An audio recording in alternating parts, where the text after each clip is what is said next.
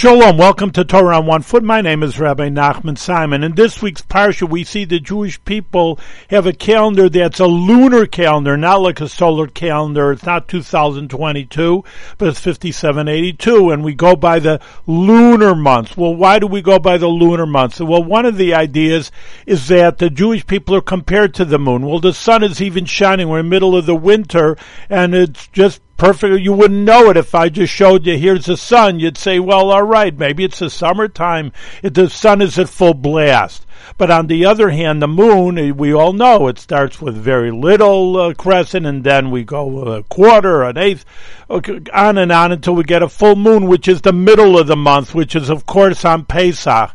And that's what the Jewish people, we wane and we wax, and we wane and we wax, that we go lower, sometimes like through the Holocaust, but now we're going higher and higher. Israel's stronger, Orthodox Torah, Judaism is stronger, until we come to the Mashiach. Will be a full moon, and then we'll be at full power and full strength and full glory of the Jewish people. Thank you very much.